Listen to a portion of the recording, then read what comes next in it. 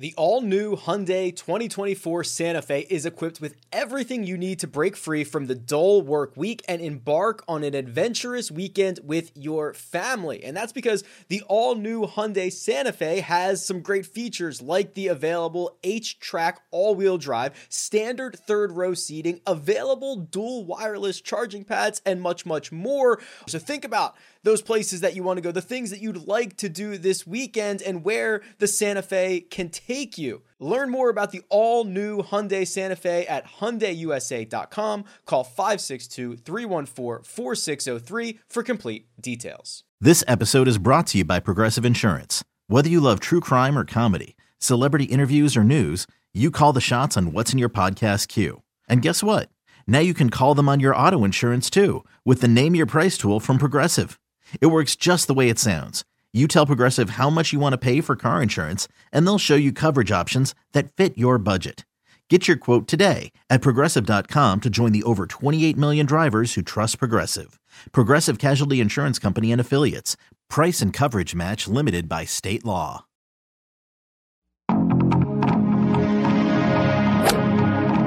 Freaking first cut. Golly.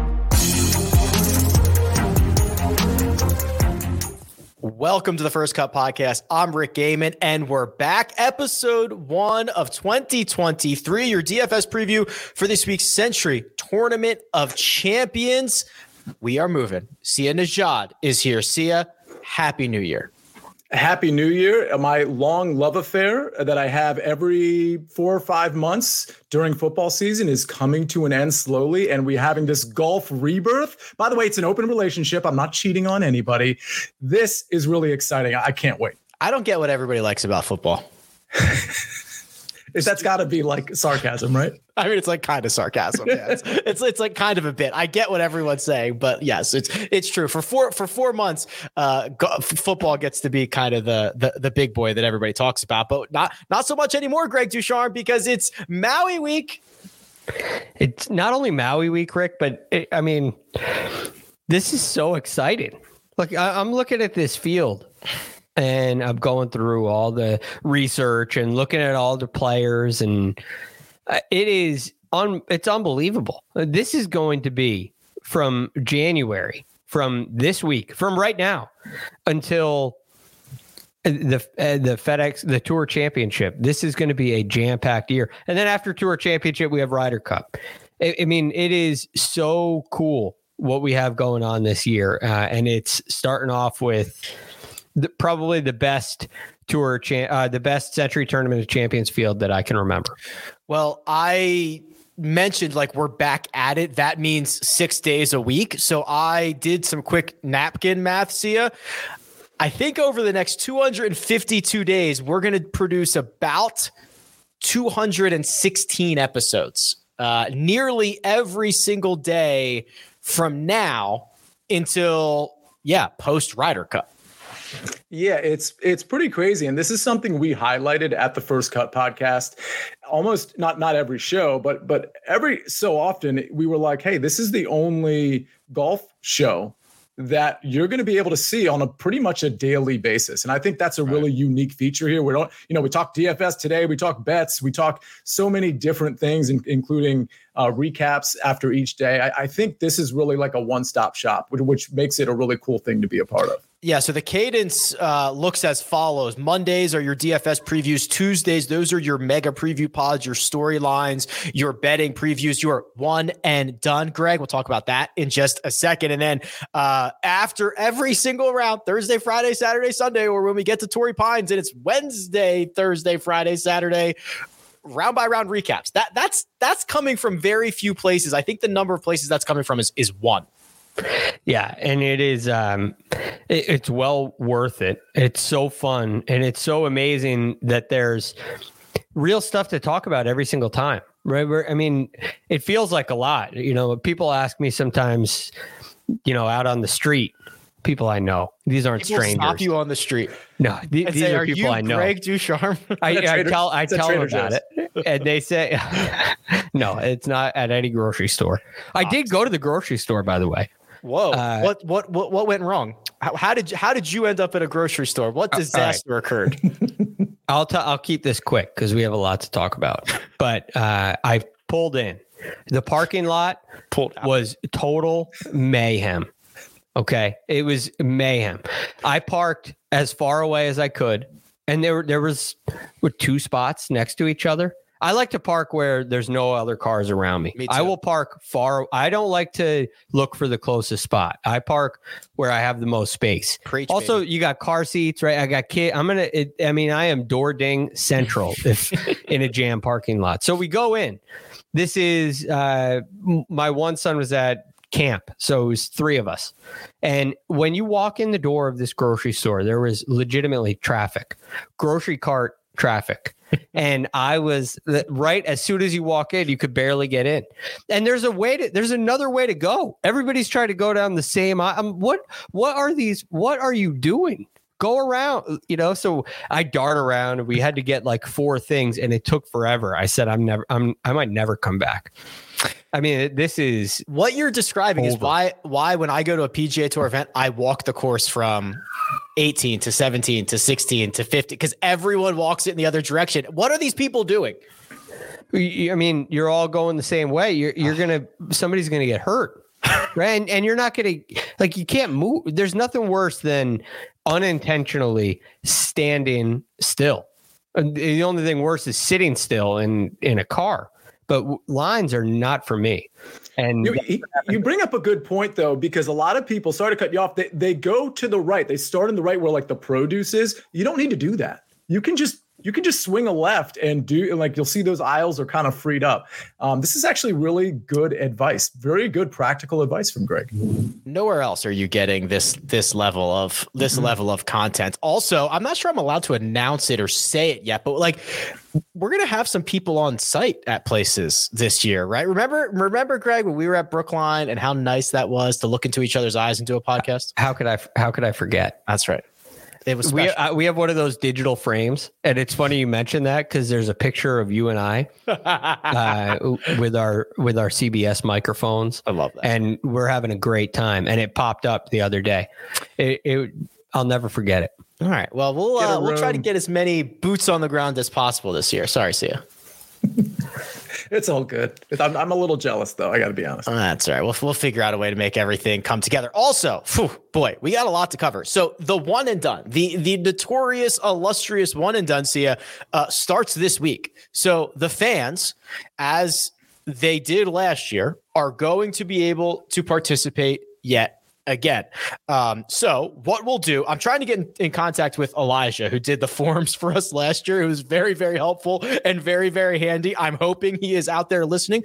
Elijah, would you like to do the forms again? That'd be very nice. But we'll get those forms out. The fans can participate. We're all going to participate, Sia. And how about this? We have a second Kyle this year because the guy who won the auction for the spot in the one and done where the money went to St. Jude, I've made contact with him. His name is Kyle, and he's coming on the show tomorrow. Wow. That is awesome. How about that? It's fantastic. What a cool thing that he did, by the way. And it's really cool also that was like an opportunity. Like it was something that was sought after enough to get into the one and done league to, donate actual dollars to get in, which is really cool. So I can't wait to hear his thoughts tomorrow. So lots of stuff obviously happening. The First Cut podcast, Twitter at First Cut Pod. You can get all the information. We'll obviously all retweet it and all that fun stuff and get it out there. But we're rocking and rolling. And the place we start, Sia, is Maui. 39 of the world's best here for the Tournament of Champions. Rory McIlroy not teeing it up, but we kind of knew that. Basically, everybody else is here. Producer Troy, if we could share my screen, that'd be splendid.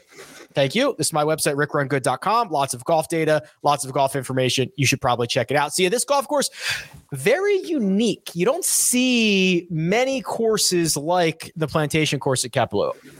Yeah, and it's like magical, right? It almost from a scenery standpoint, it doesn't even look real. I think this is going to be, especially with the time zone issues, which I shouldn't say are issues, but I think this will be really cool to watch on multiple levels because of the timing. Go ahead, Rick. Trivia question. What time is it in Hawaii right now? I'm guessing, but I'm going to go. Well, Greg, you go first while I stall. 11:42. 11:42 what? Guess. PM.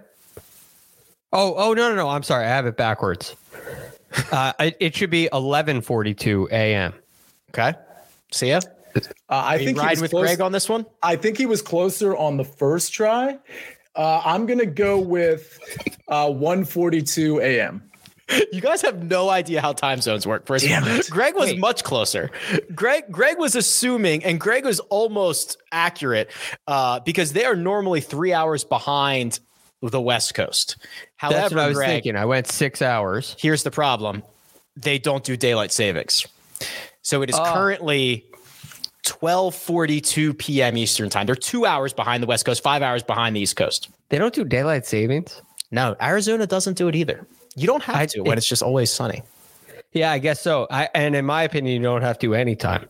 So Preach. I'm Greg, you're killing it today, bud, with the takes. I'm agreeing. It's good to be back. You're going to show up at the first cut show at like 3:30 every time. So the time zone issues are that it is going to be on basically prime time, Sia, on the East Coast, and we will then record the pods after that. So it's going to be later in the evening for those on the East Coast. Yeah, and how cool. I mean, this, I think from just live betting and just watching, because a lot of people, they have to wake up to, what we're going to do on a normal regular basis is they're waking up to golf that's already kind of been played. I think this will be really cool to be able to just kind of come home from work or whatever you do during the day and be able to watch golf in prime time. That's super cool. The extreme nature of the Plantation course, Greg, when I say that, there's a couple of things that stand out. One, I'm showing the scorecard right now. If you're watching on YouTube, it's a par 73 with only 3 par 3s. You don't see that very often. You also just get a lot of undulation, no flat lies. You get fairways that are as wide as football fields. You get greens that are like 8,300 square feet on average. You've got elevation. It just is like, when you think of Maui, you don't say, oh, that's an extreme location, because it's not. It's awesome. It's perfect. Same thing every single day. But the Plantation course is like kind of extreme. It is absolutely extreme. It is a dramatic walk, and you'll hear the players talk about this all week. And if you hear from any caddies, they'll tell you it's the hardest walk on tour because it's not only extremely hilly, and much like in Augusta National, you're walking across slopes and up slopes and down slopes. There's also some long walks in between greens and tees. So it's a really big golf course in every imaginable way, right? It's big walks. There's some big force carries, which don't really come into play, but you're hitting over some gorges. There's some really cool shots, really cool scenery, and dramatic elevation changes off of uneven lies, which is really a fun way to play golf. There's a lot of different shots. The ball moves on the ground when it's firm, and it plays really long when it's soft. So look, they make a lot of birdies out here. It's a resort golf course. But it is definitely pretty to look at.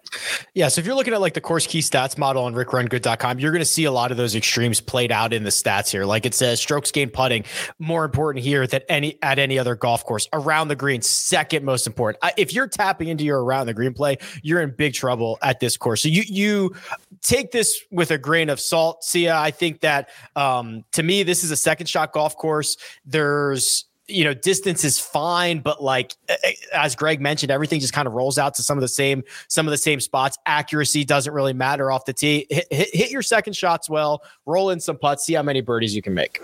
Totally. And so scoring stats are going to be big. Approach stats are going to be big. I do want to ask about driving distance though, because, I know there's going to be a lot of rollout. It doesn't play as long as it sounds. But at the same time, when we look at leaderboards, and I saw somebody, it might have been PGA Splits who tweeted about this earlier this morning, but talking about just looking at the leaderboards over the last few years. And I looked at them myself prior to reading this tweet. It did look like it was a lot of really long hitters, a lot of long bombers, if you will, that were inside the top 10. I mean, maybe I'm just wrong about that fact, but it seems to me that the bombers tend to do better than some of the shorter guys.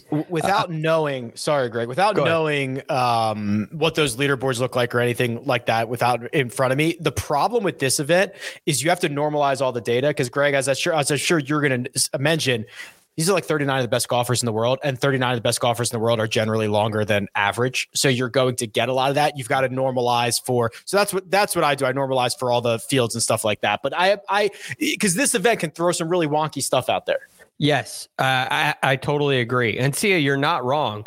I go through prior to the week, I look at the last 3 years and the top 10 players and try to get an idea of what they all did.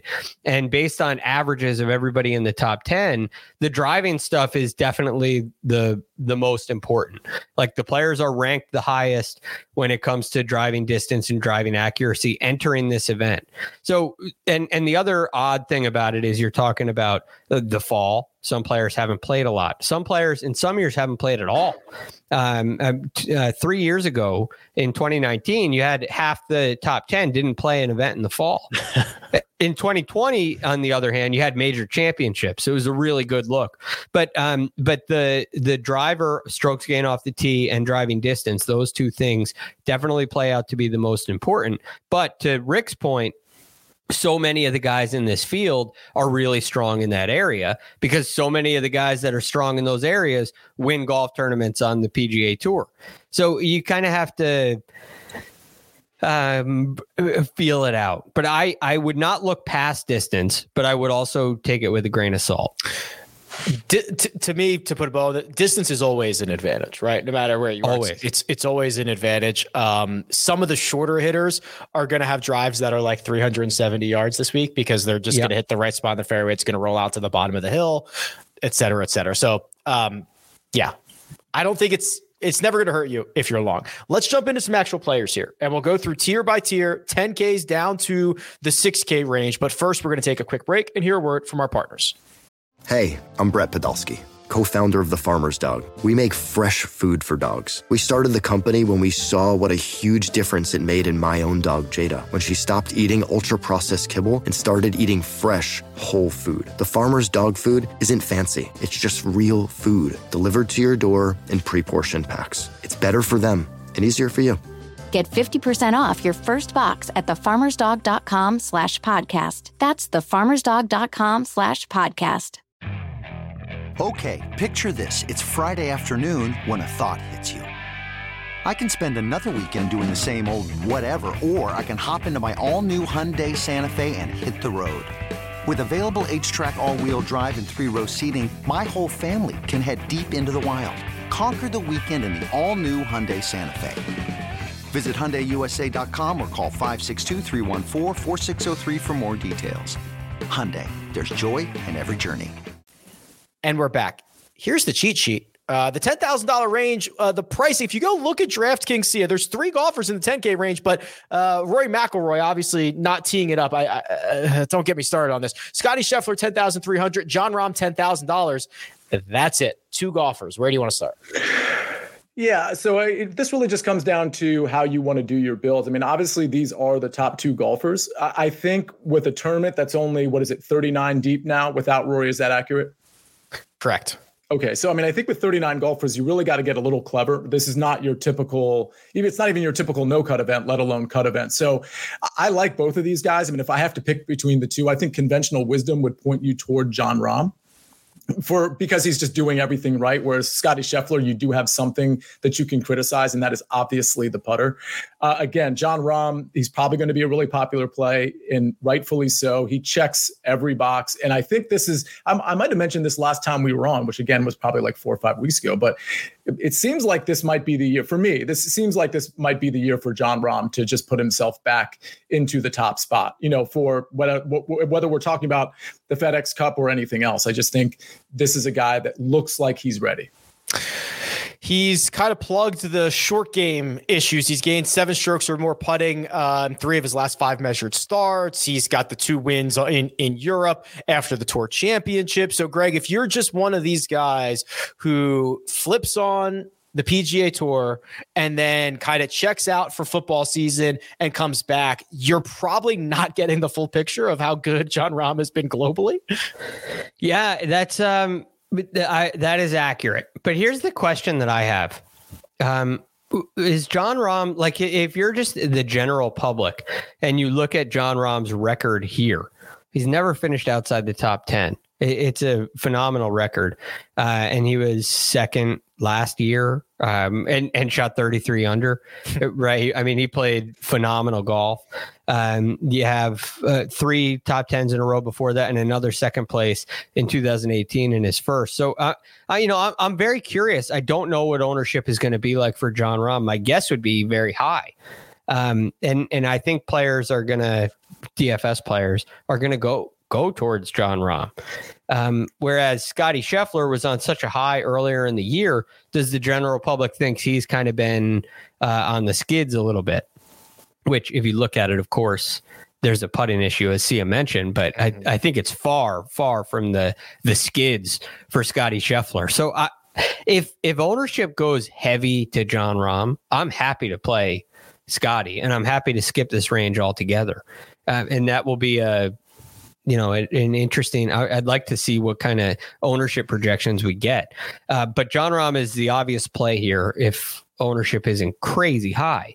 But Scottie's ball striking is, he's proven to me that it's enough to be a viable option regardless of what happens with the putter.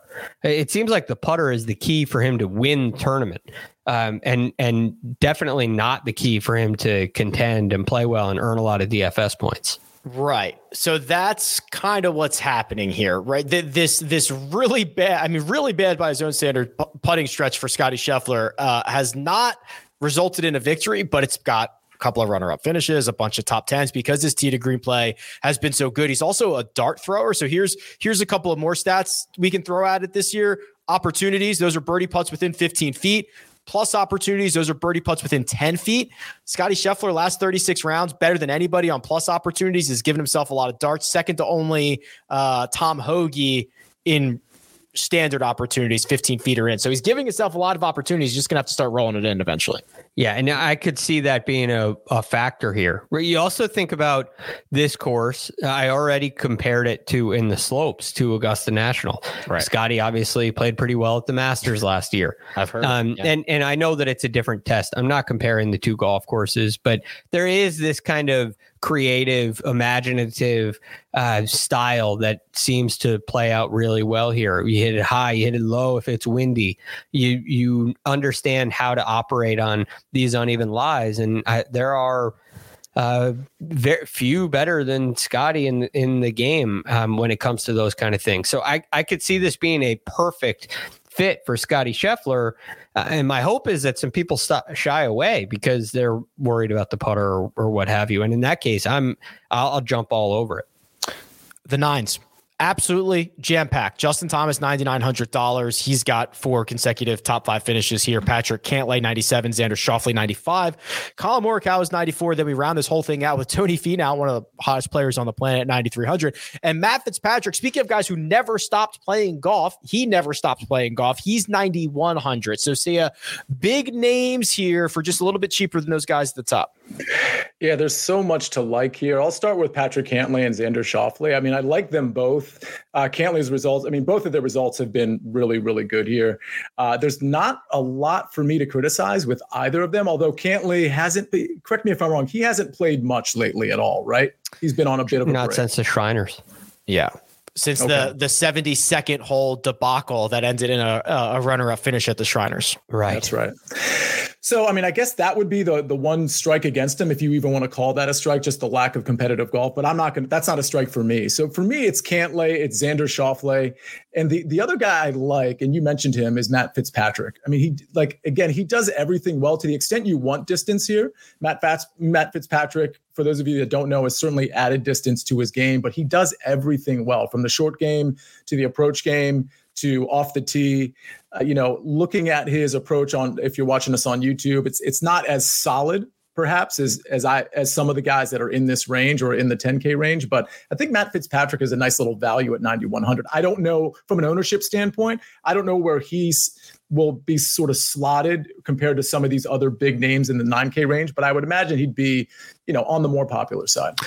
probably an opportunity to talk about experience, Greg. You mentioned it's kind of a creative course. You kind of maybe have to see the lines. Fitzpatrick going to be making his debut. There's another guy we're going to get to in a second, Tom Kim, also making his Tournament of Champions debut. They are 1-2 in strokes gained putting on Bermuda. So there's kind of this, you've got two guys with really great skill sets, really good surfaces, but they've never seen this course in competition. How much do we worry about that? Yeah, I don't worry about it too much. Okay. Now, there are dramatic shots, but I think the players in today's day and age understand how to adjust for elevation pretty quickly. And they study hard, but they don't have to study as hard as you used to. They kind of figure it out and they learn pretty quickly. And most of these guys out here, especially those who are playing in this tournament, are quick studies.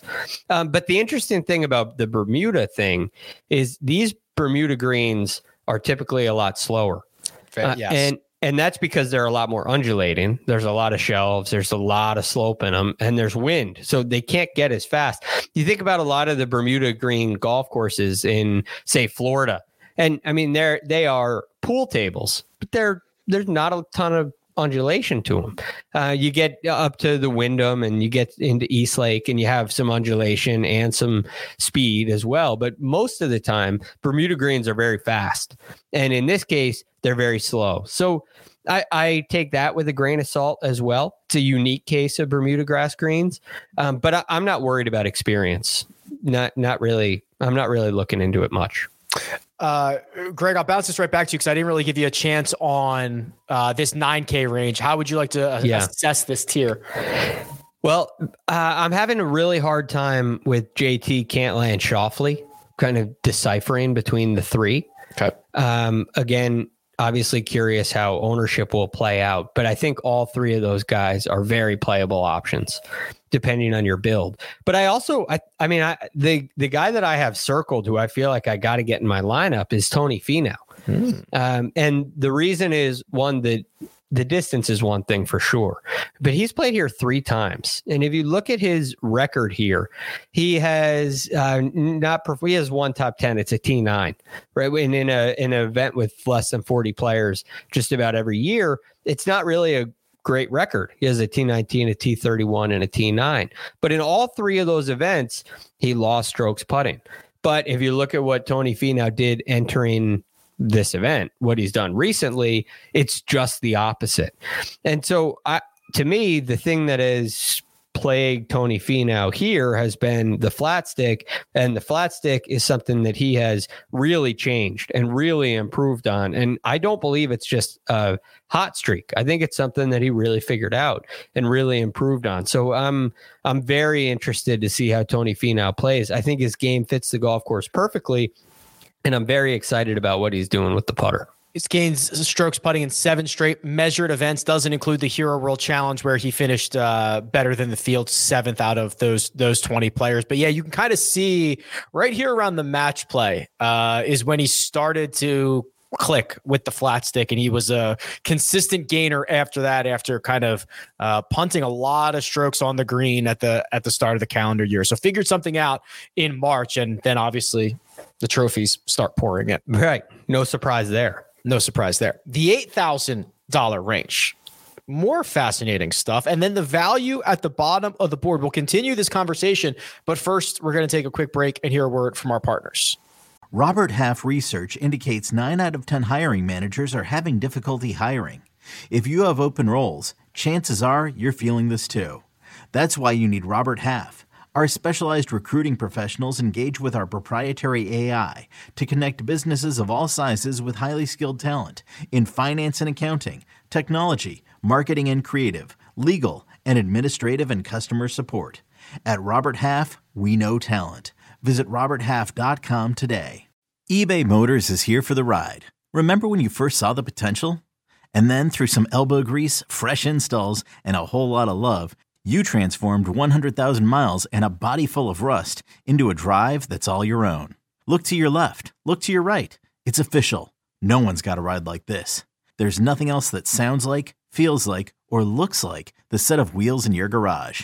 With over 122 million parts, you can make sure your number one ride or die stays running smoothly, so there's no limit to how far you can take it. Brake kits, turbochargers, engines, exhaust kits, roof racks, LED headlights, bumpers, whatever your baby needs, eBay Motors has it. And with eBay Guaranteed Fit, it's guaranteed to fit your ride the first time, every time, or your money back. Plus, at these prices, well, you're burning rubber, not cash. Keep your ride or die alive at ebaymotors.com. Eligible items only. Exclusions apply. And we're back. Whew, look at these names. Will Zalatoris back in action. We're back. He's back, baby. 8,900. Cam Young, 88. Someone said, Cam Young's great, but how did he get into this field? I thought it was for champions only. No, they expanded this. Now, if you make the Tour Championship, you're also in. Tom Kim, 8,700. Max Homa, 86. Victor Hovland, fresh off victory, 85. And then the bottom of this range is Sam Burns, Sungjae Im, Jordan Spieth, Hideki Matsuyama, and that pesky little Brian Harmon. Sia Najad, the 8Ks are yours. I love the potential. By the way, you kept saying back and Will Zalatoris, and I don't know if that was like a dig at his injury. No. Herniated discs, by the way. Herniated discs, which, by the way, he did not get surgery on those. Is that accurate? You know what's so funny? Greg will know the answer. So here, I thought he did, and then I Googled it earlier, and I could not find it. I don't believe he did. They don't always need surgery, I've learned. No, it's kind of, I don't want to, maybe controversial in the world of medicine, sports medicine, recovery, but they actually, the tendency for this kind of injury is that it will heal itself. It's a matter of how long it takes. So you got to rest. It's time. Yeah. Right. Impatient. Is it chronic? There are so many factors that come into play, but they generally don't need surgery. Yeah. It's funny. It's funny. We mentioned it because I literally tried to find it this morning and I was like, I did too. I couldn't find a record of it. And to me, so he didn't have surgery because it is controversial, Greg. I'll just kind of lean just for a second, a little aside here on my legal experience, because I was a trial attorney for 13 years, still an attorney. I just don't practice anymore, as you all know. And I poured over a lot of medical records over my time, whether it was preparing for depositions or preparing for trials. And a lot of them had to do with medical records. And herniations are kind of a big deal. The thing is, the controversy behind them is how to treat them. And also there's controversy in how to name them, because some herniations are deemed bulges by some doctors and they're deemed herniations by others. And those are two completely different things. To me, if you have multiple herniations, which he did, again, I don't want to make this like a medical opinion, but those usually get treated invasively with surgery. So to me, maybe the back injury isn't as serious as we thought because he's able to rehab it without it. So that would be kind of a check in his box in terms of me being fearful of it. But man, if you have herniations, it seems to me like you would be getting that fixed in the area in his lower back, in the area where he had them. But that's sort of, go ahead, Rick. I was just going to say, so we can remember what Will Zalatoris did. He won in Memphis before withdrawing in Wilmington at the BMW Championship. 3 starts before that, it was 3 straight top 28. So he was playing well at the time that all this kind of happened. Absolutely. And for me, because I know he's been doing some rehab, and for the record, for whatever it's worth, he got married, I believe, like 4 weeks ago. So there's a few guys that got married within the last 4 or 6 weeks. That was is that going to help? Is that going to help or hurt? That's going to hurt. It's a distraction, just like having kids is a distraction. Listen, like these are things still in the honeymoon phase. They're still in the honeymoon phase. But it's not about So that's the thing with kids. It's a different analysis with kids and marriage. I'm not saying he's like it's bad to be married. I'm saying it's a distraction. It takes you away from your game. You got to prepare for weddings. You got to do so many things. And he's rehabbing his back. For the record, just in the last 6 weeks, Sungjae Im, Will Zalatoris, Colin Morikawa, and Justin Thomas have gotten married. I think that's weird that they all just got married at the same time. There might have even been more. It's the off season, Sia. It's not weird. This is what golfers do. It's the off season. You're not getting married in June. Yeah. Not getting married the week of the US Open.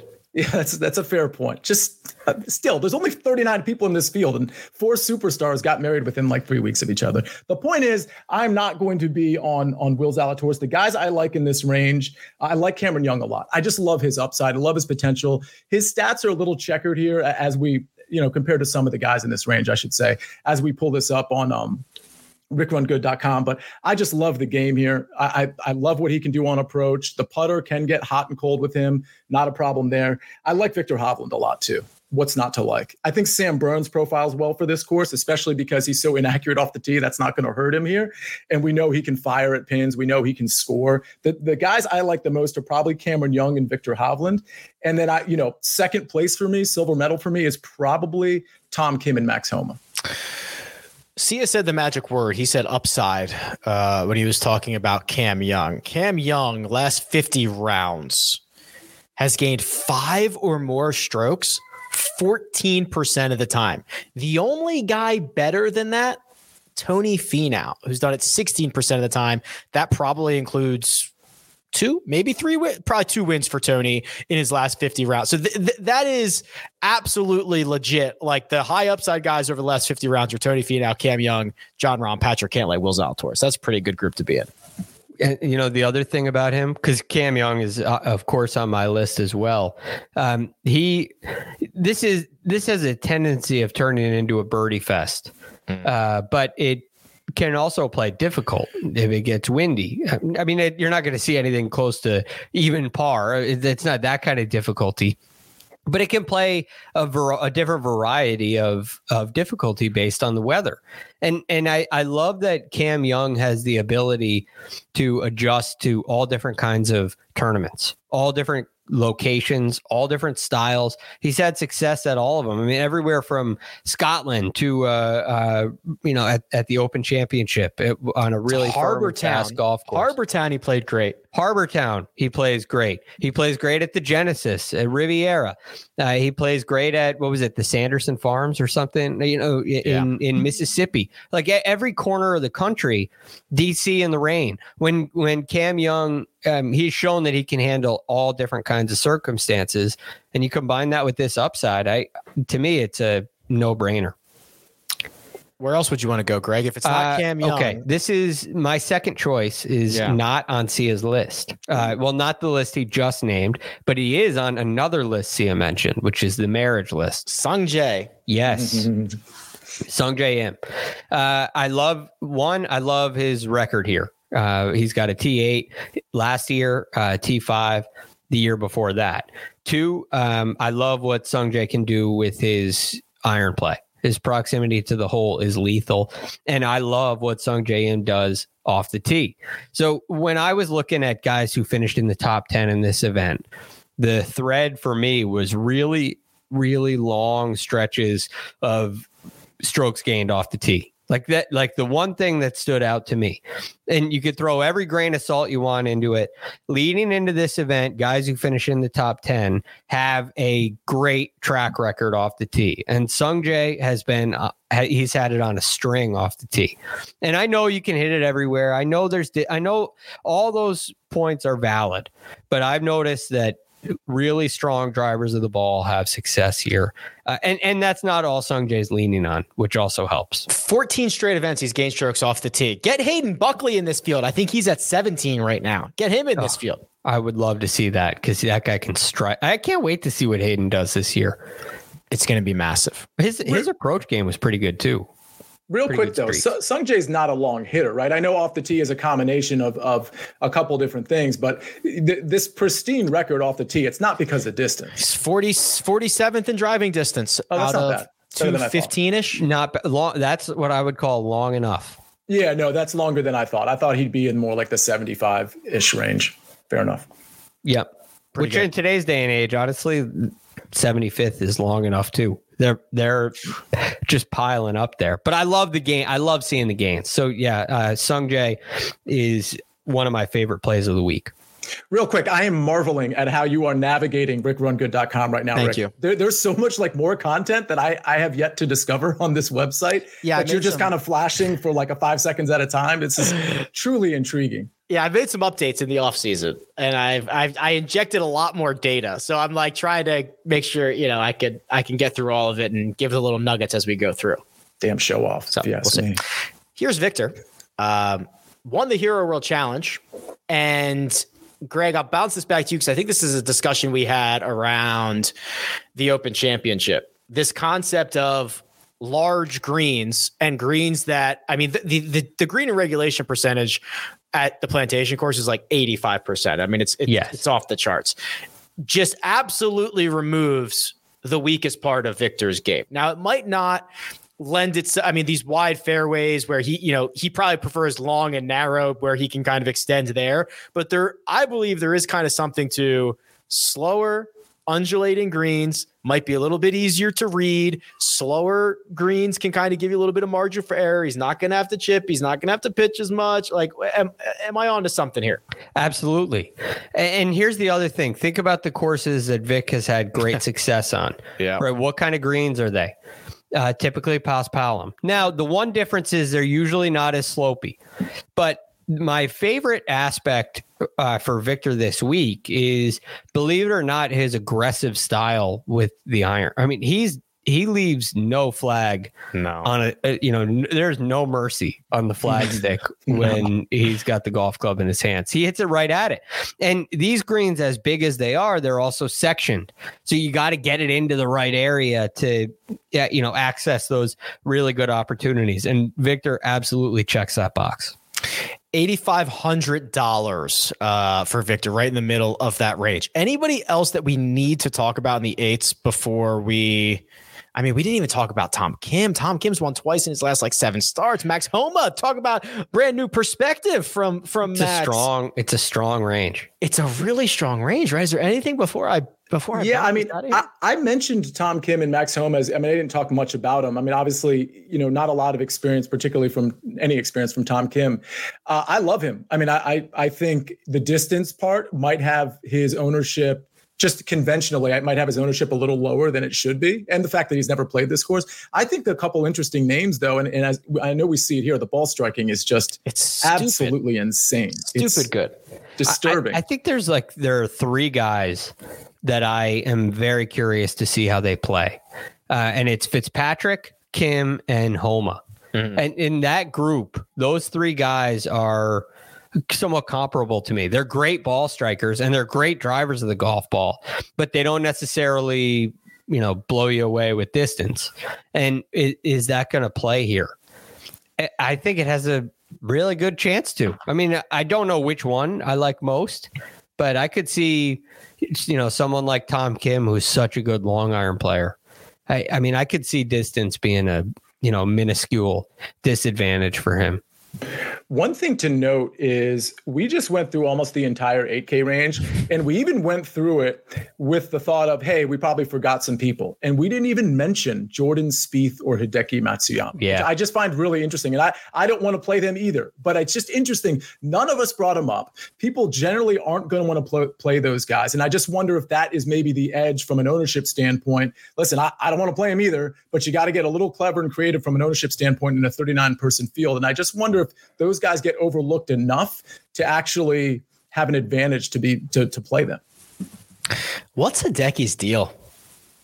I mean, he did not have a good 2022. Spieth at least gave us the 5-0-0 at the President's Cup, right? And gave us that moment, but he also hasn't been very good. These are 2 kind of bizarre situations. Yeah. And that's the hardest part for me, is the difficulty to read it. Hideki has played really well here before, not the last 2 trips, but before that, he's got a strong record. He's finished second, he's finished tied third, he's finished fourth. So look, the problem for me with these guys is you're guessing to a degree. Yeah. Which I understand that play when it comes to game theory, like Sia was just talking about. But when it comes to the analysis, I don't really like guessing where somebody is going to be at after a break. The one other thing, Rick, real quick, that I'll mention is I think there is a sort of a talent gap, perhaps at that 8,300 level, or maybe you want to include Spieth and Hideki there. I mean, that certainly would make sense. It's just their recent form that is the only reason I'm bridging the gap there. But when you look at this, because we talked about during the fall swing, and Rick, I know you had a couple of podcasts on this, where just from a betting standpoint, it's those top guys that tend to win. It's this is what's been happening, especially with the live thing happening. We're going to see a lot of these guys at the shorter odds winning. What's really interesting from building a lineup from a DFS standpoint is that, to me, there's not a huge gap. Listen, of course you can put Scotty and John Rahm in a tier of their own. I get it. But there's not a huge gap from 10,300 to 8,300, in my opinion. I think the upside begins at 8,300 in terms of percentage chance to win a tournament. I understand it's a sliding scale, but Matt Fitzpatrick at 9,100, Cameron Young at 8,800, Victor Hovland at 8,500, Scotty Scheffler, John Rahm all the way up at the top. My point in saying all of this is you can build your lineup in such a way where balance is still building with elite guys that can win. So it's just something to think about. You don't have to jam in, the 10K guy or a couple high 9K guys if you don't want to. You can kind of just be different because that's what all everybody else is doing. Strokes gained Hawaii. That would be Sentry Tournament of Champions, Sony Open. I was trying to cherry pick the best I could for Hideki. I think I got it. Last 8 years, so back to 2016, there are 2 golfers who have played at least, call it 30 rounds in Hawaii and have gained at least a stroke per round. One, Justin Thomas, handful of wins, and Hideki Matsuyama is the other one. The win at the Sony last year, a couple of good finishes here. That's where we're building from. It helps. That's strokes for sure. Strokes gained. I was trying to think of something better than Hawaii, but I couldn't think of it. But Aloha? There you go. Strokes gained Aloha. Yeah, there we go. Now we're cooking with gas. The 7s. This is where I do think there is kind of like a drop off in this field, right? Like anybody in the 8K can win it. The 7s, maybe I have some question marks. Billy Horschel, Corey Connors, Russell Henley, Adam Scott, Keegan Bradley. That's the top half. Bottom half, Aaron Wise, Sahith Theegala, Seamus Power, Sepp Straka, KH Lee. I don't know whose turn it is, Greg. We'll just start with you.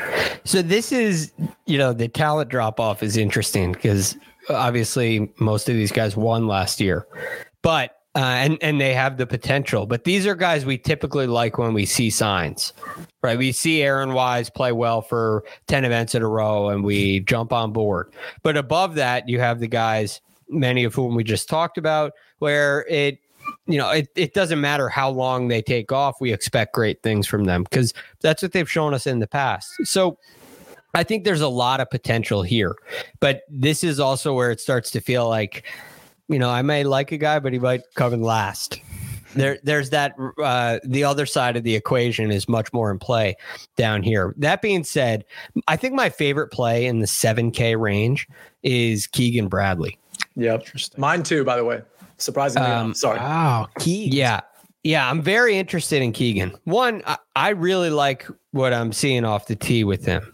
Again, it's that long streak off the tee. And again, not a deciding factor, but I think there's really something to this. When you get down here, there are a lot of guys where the driver starts to slip compared to the guys in the higher price ranges. So I love that. I also love what Keegan's done with the putter. I love the confidence that he brings in off the Zozo. I know we haven't seen him in a while, but I have a feeling this could be a really good fit for Keegan. 3 starts in the fall. T5 in Jackson, win at the Zozo, T21 at the CJ Cup. That's pretty tough to beat. That's a hell of a fall. Yeah, it's a phenomenal fall. It's phenomenal. And he's gained strokes putting in his last 2, at least 2 strokes in each one. And he's played well here before too. He came and tied 4th. It was way back in 2013. But, I think he may have answered the putting question to some degree, enough for me to really like him, especially at 7,500. Here's the real Greg Ducharme trivia question. So he played this event in 2013. I do not know the answer. I will scroll down and find the answer. So this is what did he win? What did he win in 2012 to get into this? I don't know the answer, but I'll scroll. Well, I know. I feel like it was the AT&T Byron Nelson. So, okay. I know for sure he won a playoff event at some point. That was in, I think that was more 2017. Recent. Yeah, that was more recent. That was at Aronimink against Justin Rose. Yeah. So what would he have won in 12? You think it was like a Byron Nelson? Yeah, like HP was this sponsored by HP or something? That might be the right answer. See, do you have? I have zero idea what he wanted. No, Crown but I was Plaza Invitational would be another guess. Such a good one, yeah. Or like the JC Penny Open, yeah. No, I don't have anything here, but Greg looked at the camera like, yeah, I know my stuff. It was very subtle, but if you rewind like 15 seconds, I was impressive, Greg. The playoff. I know. I don't know. Right. I don't know what you're talking about, but tell me. It was the WGC FedEx St. Jude. Oh, wow. That doesn't seem right. August of 2012. Right. So wait, he's won a WGC and a playoff event? So WGC, so that was what? That was the Bridgestone. That was the Bridgestone then. Yeah. So here you go. So he did win the HP Byron Nelson, but it was the year prior. So okay. That was 2011. Then he won the PGA Championship same year. Then he won WGC. If we were doing this podcast in August of 2012, we would have been like, holy crap, Keegan Bradley's just won 3 events in 14 months, a WGC and a major. Yeah. And Tiger isn't playing. It's all Keegan.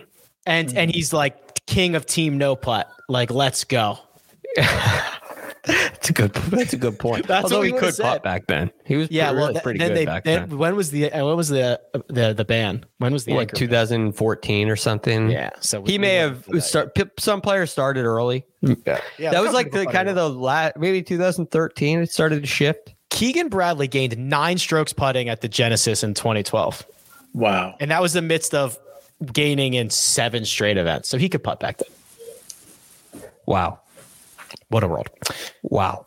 Sorry, C. I think I derailed us there, but I'm looking for 7K golfers that can make an impact on your fantasy lineups this week. And I'm looking to be derailed. I like Keegan Bradley. Part of the reason I liked Keegan Bradley is because my assumption is, buttressed up against guys like Adam Scott, Aaron Wise, who's, obviously a popular name these days to hit the gala. I feel like he might get left out a little bit. Now, left out needs to be contextualized. It's a 39-person field. Everybody's going to have some ownership. But I think Keegan is sneaky because I think ownership's going to travel to guys like Adam Scott and Aaron Wise. And for the record, I do like Aaron Wise as well. I just wonder how popular he's going to be at that price. Very solid fall swing. We know he can play. His weakness, I believe, is just the accuracy off the tee, which isn't going to be a problem. His game is super well-rounded. So I think Aaron Wise makes a lot of sense. But again, I think he's going to be a little popular, which is why I liked Keegan. Another guy I like that might be a little less popular, maybe, who also had a great fall swing is Seamus Power. So again, I'm trying to get guys that I think have potential, but also might be at least a few percentage points less popular than some of these better names. If you like small sample sizes, Seamus Power is for you. Okay. Nice. Last 12 rounds, just 12. Don't go to 13. Just 12. Don't go any further. Seamus Power, best player in this field. 2.71 strokes gained per round. Better than John Rahm, better than Scotty Scheffler. Greg, it was a win, and then he backed it up with like a T5 and a T3. And some of it was I guess that's counting strokes gained total. That's just strokes gained total. Okay. So you do get those events in there. Yeah. I mean, look, it's really hard to argue with that. You can't argue with the math, Greg. That's it's factual. You can't. And is there similarity to Bermuda? Some degree, coastal kind of golf course. I know Bermuda's short and this is extremely long, but it might look similar on TV. Is that worth anything? Yeah, he might say, hey, I'm at another resort. Let me go win this. I don't think Seamus Power is a bad play at all. I mean, you can't argue with the last 12 round success, but on a more serious note, he's a really solid player, and I think his game will fit. But I have one other guy I'm curious about. Sure, very curious about. I never get him right. He's right above Seamus Power. What do we think about Sahith? So can I tell you why you never get him right? This is such a good example of like there's a million ways to get it done in golf, or a lot of different ways. So this is why you never get him right, because he never gets it. Like, okay, so let's look at this together. So you're saying it's his fault? Yeah, it's 100% his fault. So let me do the last 36 rounds. That'll show you what I'm looking at here. All right. So strokes gain distribution. He gains 5 or more strokes to the field as often as Patrick Cantlay does. His ceiling is Patrick Cantlay. He does it 11% of the time. The problem is he only gains strokes, any of them at all, like half the time, which means his floor is like JJ Spawn and his ceiling is like Patrick Cantlay. So it's clear why you get him wrong a lot, because everybody gets him wrong a lot. All right. Well, that's an interesting conversation, but I wonder, especially Sia, I know you're not as worried about the driving accuracy. It seems to be a weakness when I watch him play. It seems like, and this would speak to that kind of that high floor and or the low floor and high ceiling. What do you make of that, Sia? I think he's a good play. I mean, I definitely think he's a good play. I think part of the reason I'm going a different direction, my guess is he's going to be really popular. I think some of these younger guys like Aaron Wise and Sahith Theegala, people just really want to get a piece of those guys and be on the front end of it, as opposed to, the back end or the middle. So I just think Sahith is probably going to be pretty popular, but I think he's a great play. I think this is certainly a decent course. The only other guy I want to bring up here, who I don't think a lot of people are going to pay attention to, but I noticed him come up on, Rick, your list when you were looking at the 5+ strokes gained metric. KH Lee is peppered throughout that list. And he is not the conventional player that you would think would be great on this course, but at a flat 7,000, he's probably going to get relatively ignored. Again, relatively ignored. I think KH Lee is a pretty smart play in this one. Yeah, it's kind of similar. It's like when he plays well, he plays really, really well. And when he plays poorly, it's just like, well, it's not worth it. Adam Scott was on there too. So we're still in the sevens. Adam Scott has flashed a lot of upside as of late. He's $7,600. So there are a couple of guys, and I think out of this range, you're looking for someone to pop. And there are a couple of guys that give you that opportunity. Mm-hmm. The sixes, the bottom of the board: Mackenzie Hughes, JT Poston, Scott Stallings. We don't know which one. $6,600. Tom Hoge. You like that? Tom Hoge, Adam Svensson, Ches Reavie, JJ Spawn, Luke List, Trey Mullinax, Ryan Brem, Chad Ramey. What event did Chad Ramey win to get into this? The Puerto Rico Open. No. Corrales Punta Cana Championship. He won in the Dominican, right? I think that's right. I think it was Corrales. Yeah. Ryan Brem won the Barracuda. He won. He won the Puerto Rico Open. Trey Mullinax won the Barracuda. I clearly do not know who won the Barracuda. It was Trey Mullinax? Yes. Okay. Luke List. I'm not as confident on Trey Mullinax. I'm backing off. Do you know which one Luke List won? The Farmers. Yeah, that was almost a year ago. Come up. Yeah. Okay. So here they are. I think there's 2.5 interesting names, Sia. Okay. Well, one is going to be pretty popular, I think, and that's Tom Hoge. Is that one of the 2.5? For sure. Yes. Okay. That's a strong one of the 2.5. Yes. And I do think I know some of your low-end golfer preferences. That's not meant to be disrespectful to the people on this list. Mackenzie Hughes, is he one of the other ones? Mackenzie Hughes is the other whole, yes. So we're looking for the half now. Well, wow. I had Mackenzie Hughes with a question mark next to it. We'll talk about him. Who's the half? The half? So I have a guy I like, and I wonder if he's the half, but I don't think he is. The guy I like in this range, and I'm hoping this is the guy, because you could be thinking JT Poston, but I'm thinking it's Scott Stallings. We haven't named him. I don't know which Scott Stallings is going to show up. The guy who accidentally got the invite, or the guy that's supposed to get the invite? I think I know the half. Okay.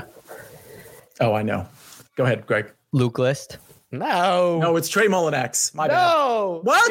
It's Adam Svensson. Svensson. Won. That's a good one. Okay, fair enough. I overthought it. Yeah, that was too much. Luke List, since that win, has played like 20 events and has just hemorrhaged strokes in like 17. He has his best finish in like 25 starts since the win it's like T19. It's just go to his page and tell me that's not a half. He is half good. Half of it's pretty good. Half of it is terrible. I guess. Yeah, but like the problem is what like half of it's not going to matter, right? Like we don't care how far he drives it, and he's obviously like one of the worst putters on the planet. Yeah, you're right. Wow. I'm not playing. It is. Don't worry. Half good. That's what I was getting at. Yeah. Anyway, shameful. Mackenzie Hughes was just that, like, I'm just pretty bullish on him long term. I mean, he had a great fall, right? He had the win at Sanderson. He had T23 at the Zozo, T16 in Houston, and he gained strokes at the RSM Classic and missed the cut, which is like a wonky thing that can happen when you have two courses running. So like he didn't even play all that poorly to miss the cut in Sea Island. Like he had a very good fall, a T25 at the Fortinet. Like I just think that he's going to have a better like one of his best years coming up. He was kind of gaining a little bit of distance too. Which is why I had a question mark next to him. Do we think that's going to be an issue? I could see it. I have my doubts. It doesn't seem like a great golf course for him. You know, I know he won the Sanderson Farms, but I think of Mackenzie Hughes as a guy that does really well when it's really tough. So do I. You know, and that's the one thing that kind of holds me back on him. Okay. But Hoagie, I'm all about. You showed the stat earlier that he was, right? Yeah. With the dart throwing. He's such a dartist. So here you go. plus opportunities. So this is birdie putts 10 feet or closer. He gets 4 around. Now, when you normalize that and say, okay, depending on course difficulty, he actually gains about 2/3 of a plus opportunity per round, which is second to only Scotty Scheffler. So it's just saying he's giving himself a lot of birdie looks, a lot of them. Yeah. And that gives him upside, right? In a 6K range where that talent level, the risk factor definitely goes down. If you didn't believe it in the 7K, it definitely does here. And he's got to be the highest upside guy in the 6Ks. Yeah. Also the highest owned guy in the 6K. So just keep that in mind. He definitely will be. Which is why, and this is a secret that I'm only going to tell you two. So come closer to your earpiece. Lean forward. It's a bit. Scott Stallings. That's your pivot off of Tom Hoagie. You're welcome, everybody. He can get hot. Scott can get hot, and we're not that far removed from him getting hot. It was just last summer, August. Well, he was great, and then he was horrible at the Tour Championship, but has he played better as of late? No. Yeah, he's played a little bit better, right? T23 and Sanderson made 3 cuts after that, or I guess 2 of them are no-cut events. But, I mean, he was awesome, and he almost kind of won in Wilmington. And he was awesome during that stretch and then kind of punted at the Tour Championship, but he's getting it back on track. I don't mind this. I don't mind it either. And I prefer it to like a Ches Reavie. I probably prefer it to Mackenzie Hughes. I prefer it to JT Poston. I know you like Mackenzie. I mean, I'm not gonna I don't need to go to battle on this. But I agree. I kind of like him. All right. I believe so. This speaking of bits, this one little bit that we've been doing, and Sia, you've kind of been curating all of these. Is this idea of these strokes gained narratives? Where how would you describe this? People send in lineups based on the location, the sponsor, some pop culture reference that's going on, right? How would you describe this? Yeah, there's a tournament every week, as we know, for the next, what did you say, Rick? 34 weeks? 34 weeks in a row. And for every tournament, there's, like you said, there's a location, there's a sponsor, there's something you can identify with. And whatever you identify with that particular course, a lot of people will make a narrative. They will make a lineup off of whatever that identity is. And so there's a lot of fun lineups that come in week to week. And there are actual lineups that you can play, but I wouldn't advise it. But it's just a fun little thing to kind of informalize some of these golf shows, right? We have just kind of a fun side of it, and people get really creative. We've had some songs. We've actually raised some money for charity that spawned from all this. That JJ spawned from all of this. So I think it's actually grown a life of its own. And I think that's really cool. So this all happened very quickly this year, and I believe we have one for this week. But I will tell you, it's a good one to have because it's from the GOAT, John Markowski. Do we have that? We do. So if you're looking to figure out like what the heck is a strokes gained narrative, here it is. This is from John. He says, I have a lot of ROM for improvement in 2023. The list is quite ambitious. I want to win a power lifting competition, spawn a strokes gained narrative YouTube channel, guest star on The Young and the Restless, and get a hoagie named after me at Wawa. Happy New Year's, fellas. Happy New Year to you, John. That is a strokes gained narrative. If you were paying attention, it's ROM, list, power, spawn, Young, and hoagie rounding out that lineup. And of course, the narrative is the resolution, which I love. Right. I love the concept. So yeah, he's the GOAT. You know, he would never miss one. Thanks, John. Happy New Year. Yep. Happy New Year, John. If you could get a hoagie named after you at Wawa, John, I'll be really impressed by that. Epic. That's good stuff. I'll fly back east and get one if you could make it happen. Good stuff. All right, gents. Yeah. Anything else? So we've got mega preview pod tomorrow, which I guess I could just look before I guess. I think it's do we do 5 Eastern or 5:30 Eastern? I think it's 5 Eastern. I think it's 5. 5 Eastern mega preview pod. We will tweet out tonight the form for you, the fans, to submit your one and done selection. So that you can try to beat us. Good luck with that. And then we'll have both Kyles presumably on tomorrow to discuss the picks and the bets and all that fun stuff, storylines along the way. Any final thoughts before we get out of here? I can't wait for this event. I'm so happy to be back. You guys invigorate me every time. So I'm fired up. Let's go. Week 1 of 34. I just saw a Twitter interaction that so coach is tweeting out something and someone replied, "Shove it, nerd," which I just thought to the coach, which is just like such a great "shove it, nerd." How about I didn't expect to hear that. There are a lot of unexpected twists and turns on this first cut episode. I would not say that to the coach's face. Maybe I would tweet at him though. I don't know. You could say that to us. I mean, any of us are way more nerd than coach. I'd be thrilled if somebody called me a nerd and told me to shove it. I'd be like, "Thank you. Let's get married." I love it. Retweet. I'm on with Coach at 7:30 for Monday Night Football, and I'm going to just throw in the word nerd and see if that's tell him to shove it, nerd. That's so good. All right, producer Troy does all the hard work behind the scenes. Greg Ducharme available at the Real GFD. Sia Najad at Sia Najad, and you can find me at Rick Run Good. This has been the first cut. We'll catch you next time.